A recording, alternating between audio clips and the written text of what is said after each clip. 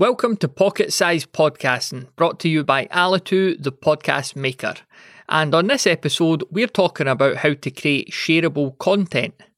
Word of mouth is one of the most effective ways to grow your podcast.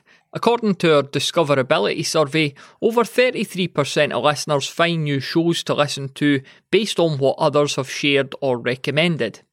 So how do you make your podcast episodes shareable or recommendable? There are actually 6 frameworks you could build your episodes around, and after hearing them, your listeners will be dying to tell others about them too. These frameworks are lists, comparisons, reviews, case studies, how-tos, and costs.